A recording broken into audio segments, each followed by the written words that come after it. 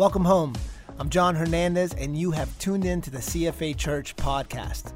If you have any questions about CFA Church, feel free to visit us at cfachurch.com. We pray that you would walk away from this moment loving Jesus and changing the world. Enjoy the podcast. We are absolutely believing for a season of miracles. Amen. Do you believe that God can still do a miracle?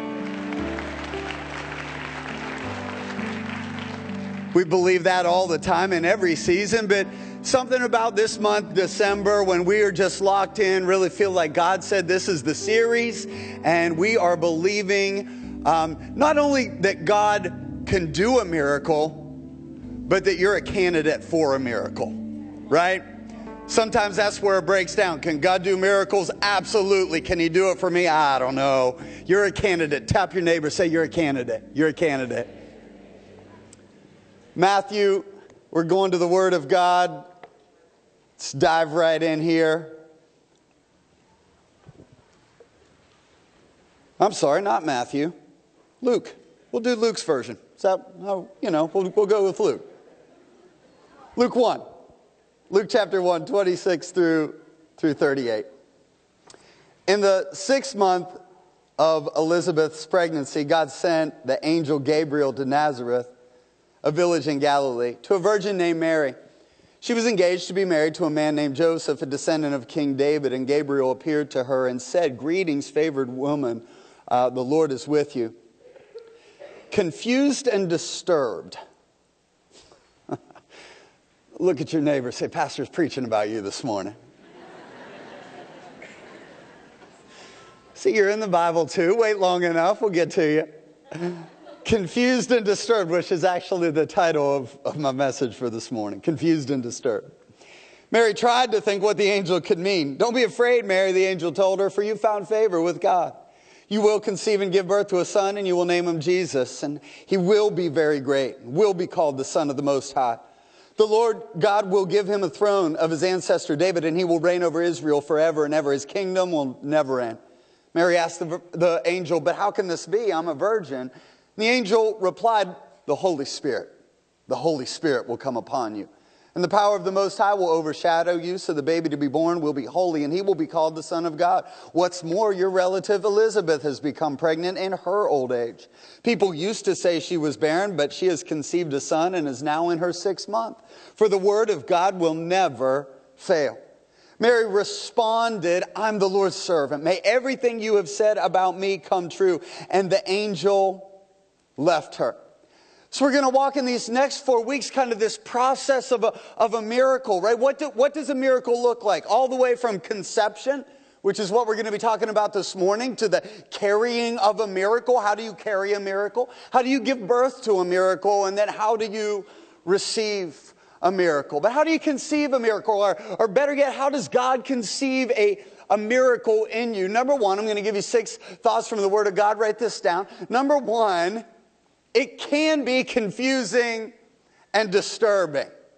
It can be confusing and disturbing. Have you ever had something in your life that God was doing that you didn't understand? Have you ever had in your life something that God was doing that was a little bit disturbing? Here's the problem, though, that we can run from things that are confusing and disturbing, and the thing that is confusing you right now might actually be God trying to conceive a miracle in you. I love how real the Bible is, right? And the Bible isn't just real about the people that don't know Jesus. The Bible is so real about its heroes. So here's Mary. Like, we don't worship Mary, but Mary's pretty good, y'all. Mary, if I could have some of those qualities of Mary, we would all do good. But even the heroes, the great heroes of the Bible, Mary didn't start out in her response as this woman of amazing faith. Mary just started out very real. I am really confused right now and a little bit disturbed. Because this is, of all the stories in the Bible, I know this isn't a word, but that we tend to holify, like kind of put a nice Christianese gloss over it. I think we do that with the Christmas story more than ever. Because Mary's got to wake up and tell her mama. Right? Mary's got to explain to Joseph that I'm pregnant and I'm still a virgin. Like, all of these just very real. And so let's not blame Mary for being a little bit confused and a little bit disturbed. But listen, so you might be facing something this morning that you think, man, I don't get this. I don't understand. This is confusing. I don't like to be confused. And I like to be in the know. I like to, hey, let me, what's going on here? And so when I see something that's confusing, for instance, have you driven on 85 North and seen the bridge that they're building? And I'm like, this is a bridge to nowhere. This is a nice, why are you building a bridge that goes right into Walmart's park? Why are you building that bridge? And so we tend to be down on things that we're not up on, right? And so if we're not in the loop, we can get real negative. Man, what are they doing? They're building, Camden and I will comment, we're driving, why are they building this bridge? Have you ever felt like that in your relationship with Jesus? Like, God, that's a fine bridge, but what does this have to do with me? What's this have to do with my situation? Well, Camden and I were at Cracker Barrel on Friday morning. That's kind of our date morning. We'll drop the kiddos off and go grab breakfast somewhere. And I pulled up the map of what they're doing. And I'm not going to tell you because I'm going to drive you nuts and make you do it. But it actually does make a lot of sense. There's a reason. Tell your neighbor there's a reason. There's a reason for what God is doing in your life, even though it's disturbing you right now, even though it's a little bit confusing. I understand God is not the author of confusion, but our perception of what God is doing can be confusing. I hope you never get to the point in your life where you say, I got it all figured out. I know exactly what God is doing in my life and it all makes sense. Y'all, that's a dangerous place to be. I hope God is always doing something in your life that stretches you a little bit more, that confuses you, that disturbs you. So it can be confusing and disturbing. Number two, our faith is expanded to believe for what I call like no other explanation miracles. Right? So catch this. Mary's response, it goes from confusion to now it's a little bit curious. And Mary says this, well, how can this be? Right? How can this be? For I am a virgin. But what Mary saw as an obstacle, God saw as an opportunity. The very thing in Mary's life that she thought disqualified her from the miracle was the very thing that God used as a delivery system for the miracle. You are not disqualified. You might say, I'm not a candidate for a miracle because, and fill in the blank. I'm not a candidate for that. I don't know enough people. I'm not a candidate for that. I'm single. I'm not a candidate for that. I'm married. I'm not a candidate for that. I've been divorced. I'm not a candidate for that. I've had an abortion. I'm not a candidate for that. My past is too messed up. I'm not a candidate for that. I'm too greedy. I'm not a candidate. I mean, just go ahead. I'll get to your stuff eventually. We all have a reason why we think that we wouldn't be a good candidate for what God is doing in our life, but this is just the crazy grace. Remember, we preached about crazy grace of God a few weeks ago, but God's grace says the very thing in your life that you might think disqualified, I'm going to use that as a delivery system. I want to get that in you. I want to get that through you. And then the angel replied. So Mary says, how can this be? And I love the response. The angel said, the Holy Spirit. The Holy Spirit. The Holy Spirit. Y'all, I love, there's a lot of different ways that God can do miracles. And miracles are always some combination of divinity and dirt. It's heaven partnering with earth. And so that can be to various degrees. So is it a miracle that God can heal maybe a disease in the body, but maybe the miracle that took place was in a research lab at Duke University, and the Holy Spirit illuminates to a researcher how this certain gene is put together. God can do that, right? But in that, and so I'm not negating that at all. God is at work in a number of ways. But I want to believe for miracles that there is no other explanation for. Y'all, there was no explanation. Mary was a virgin and the Holy Spirit, the power of God, overshadowed her. What about a season of miracles at CFA where there's no other explanation? We're not good enough, smart enough, rich enough, connected enough, but the Holy Spirit. Say, but the Holy Spirit. How can God heal that marriage? The Holy Spirit. How can God turn a rebellious teenager? The Holy Spirit. How can God increase your finances? The Holy Spirit. How can God eradicate cancer? The Holy Spirit. The Holy Spirit is the way. That's God's delivery system for the miraculous in our life. And then also it can absolutely change your family tree. So there is a ripple effect to miracles. You can't have a miracle and it not affect people around you any more than you can throw a pebble in a lake and the ripples not go out from that. So the Bible says that the angel told Mary, your relative Elizabeth, right? Your relative Elizabeth also is pregnant.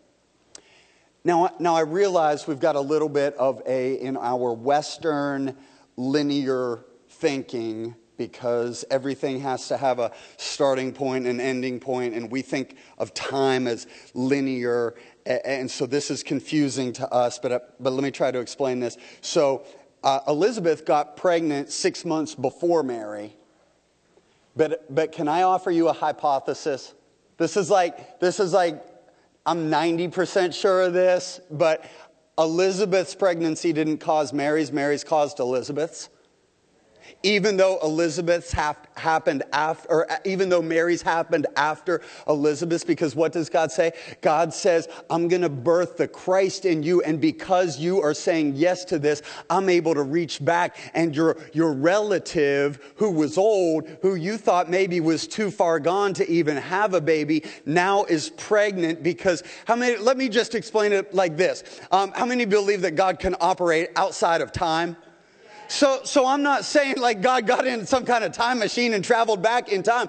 I'm just saying that there is nothing or nobody in your life that is too far gone for God to reach back into the past and turn something around in their life. There was a ripple effect because Mary said yes to Jesus. There was, oh my goodness, I am absolutely believing that there is coming a season in CFA where God is going to heal somebody and a whole family is going to give their life to Jesus. Where somebody's going to get a miracle and it's going to change an entire family tree. How do you know that? Two reasons. One, it happened in the Bible. Second, that's our heritage. That's our DNA. Some of y'all that have been around here a few years, when this church was founded 60 years ago, could tell the stories, and I could tell the stories of somebody that wasn't coming to church. And she got healed of cancer. And because mama got healed of cancer, then dad got saved. And then the kids are getting saved. And I could go around this auditorium this morning and point to cousins and nephews and nieces that are serving Jesus because God said, I'm going to show up. I care about this family. God loves your family more than you do. And I'm believing for a miracle that will change a generation, that will change an entire family tree. Number 4, we learn that the Word of God will never fail. God's Word will never fail. So speaking of failure, sometimes, how many of you have found this out? Sometimes we can make some, I'll just call it less than ideal decisions in our life. You know, it's like, things that might begin with, hey y'all, watch this. Or things that like it just seemed like a good idea, or, you know, maybe this is the opportunity to show a friend. I don't think this ever started well. I don't think there was ever a good beginning to that. Or, wait for it. And there it is. And then you got, just helping out the little sibling there, and comes back and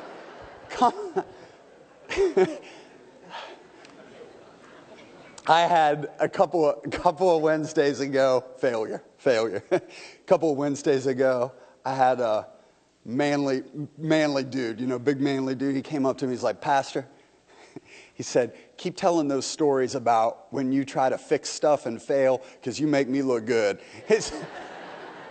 Because there's something, I'm talking about that little bit of you that's still not saved yet, that still kind of revels in other people's failure. You know what I'm talking about? That you just feel, oh my goodness, this is true. You feel a little bit better about your life, that you're like, oh, at least that wasn't my kid. At least that wasn't my, that just that little part. And then you pray for them afterwards. But I'm talking about the initial reaction of, But we live with failure, right? Like we live with failure. I don't need to talk about anybody else's failure. I can talk about my own failure. And so we disappoint. You don't need anybody else to disappoint you in your life. You disappoint yourself all the time. All the time. I was disappointed with myself on a regular basis coming home, and there was still cake and cupcakes and pecan pie and pumpkin pie and then another cake. I was disappointed in the way that I engaged those at 9:00 p.m. in my house. So like we've got this building. Hey, failure, it's part of life, and then other people will fail you. And listen, y'all, I know we preached about last week we preached about Judas, and I get that. I get the moments of betrayal. Listen, sometimes people aren't trying to hurt you. They didn't mean to. They forgot. They just legitimately forgot. And so we will fail ourselves. Good people that we love and they love us, they'll fail us. Devices, products will fail. I don't mean to prophesy this in your life, but I bet that you will be in a return line at some point over the next 25 days. Because there will be a product that was supposed to work the way you thought, or a person that you thought wanted that product changed their mind and now they don't want that. And so we just live with this kind of expectation of failure. But if we're not careful, we will read that expectation of failure onto our God. And I'm here to tell you this morning that God does not operate like your emotions operate. He doesn't say something one day and then do the other thing the next. The Bible says the Word of God will never fail. Never fail. It is fail proof. Listen to these statements, these declarations. He says, don't be afraid, Mary. Don't be afraid. The miracle that God is conceiving in you, don't be afraid of it. And then he says, for you have found favor with God. And then listen to these will statements. You will conceive. You will give birth to a son. You will name him Jesus. He will be very great. He will be called the Son of the Most High God. The Lord will give him the throne of his ancestor David, and he will reign over Israel forever. And his kingdom, God's kingdom, will never end. The Word of God, that crossover word that you got in January, is still good in December. God's Word in your life will never fail. It's fail-proof. The Word of God. It's powerful. It's meaningful. And then the fifth thing, we should respond like Mary. Two more. We should respond like Mary. I love Mary's progression here. So Mary starts out with confusion, a little bit confused and disturbed. Mary moves on to curiosity. How can this be? I don't fully understand this, but how can this be? And then this is probably one of my favorite responses of faith of anybody in Scripture. Because Mary says this. Mary said, I am the Lord's servant. May it be unto me as you have said. May everything you have said about me come true. Another translation reads. The other translation being the correct translation, and the first way I said it just being my made-up version of it. But Mary responded, I am the Lord's servant. I am the Lord's servant. May everything you have said about me come true. You know why I love that response? Because Mary says, okay, God, I still don't fully understand. You don't need to fully understand what God is doing in your life to fully receive what God is doing in your life. I am the Lord's servant. May everything you have said about me come true. So Mary says, God, I don't fully understand. I don't fully feel worthy. But may my lack of understanding or my lack of feeling worth never inhibit the fullness of what God wants to do in and through me. God wants to do something in and you through that is beyond your ability, that's beyond your degrees, that's beyond your financial situation, that's beyond your capacity, that's beyond your connections, that's beyond. He wants to do something in and through you that is a no other explanation miracle. Pastor, how do I receive it? All I know is to tell you to respond like Mary. I am the Lord's servant. May everything that you have said about me come true. God, I don't feel like I'm worthy, but I am the Lord's servant. May everything you have said about me come true. God, I don't fully understand, but may everything you have said about me come true. Here's what we're going to do next week in the lobby. We've got a Christmas ornament for everybody. So, nice little CFA ornament decoration there. Here's what I want you to do. Go as a family and take one ornament per family. And on the back of that ornament, what I want you to do is write the miracle that you are believing God for this season. A healing, a salvation, a relative. And then what I want you to do is, as a family, gather around that tree every day as a point of contact. If you're single, if you have roommates, get your buddies together, get your roommates together, gather around that tree and pray this prayer out loud together. I am the Lord's servant. We are the Lord's servant. May everything that you have said about us come true. We are the Lord. Let's practice this together. I'm going to give you some practice for when you pray this. Ready? We are the Lord's servants. May everything that you have said about us come true. Come on, speak it like you believe it over your family. We are the Lord's servants. May everything that you have said about us come true. Prophesy over your church. We are the Lord's servants. May everything that you have said about us come true. Come on, speak it into your future. We are the Lord's servants. May everything that you have said about us come true. And so, I believe Mary had a moment. Have you ever had a moment? I'm talking about a goosebump altar call. Somebody prayed for me. I feel Jesus in the house. And Mary has this moment. I don't know, maybe she's got her eyes closed. Maybe tears are rolling down her cheeks. The angel of God is right in front of her. And she says, I'm going to carry this miracle. I don't understand it. I'm the Lord's servant. And so she gets all, and so then she says, maybe in her mind, she's like, but I got to tell my mama, I got to Joseph, and I got to walk this out. All right. And she opens her eyes and she looks, all right, angel. All right. All right. Y'all, this is one of the most anticlimactic ways to end one of the most dramatic narratives ever. Right? Like this is the Immaculate Conception here. This is Christmas. This is the fullness of Godhead deity dwelling in Mary. And then, did you catch how it ends? I don't want to preach this ending. I don't. I want to preach the word of God will never fail. I want to preach, I am the Lord's servant. May everything that you have said about me, I want to preach that. But that's not how the scripture ends. Did you catch that one little line in there at the end? Like you had this dramatic, everybody, it's the part in the movie where everybody's just like, I want to be the superhero. It's the part where you're wiping the tears away from your eyes. It's the part, but that's not how it ends. It ends with, then the angel left. Like, have you ever had that moment?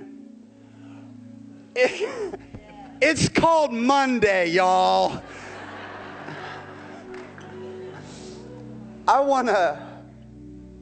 I'd like to cast some blame here. This is what I would like to do in this moment. Like, I feel like, because man, Sundays, I can have a moment on Sunday.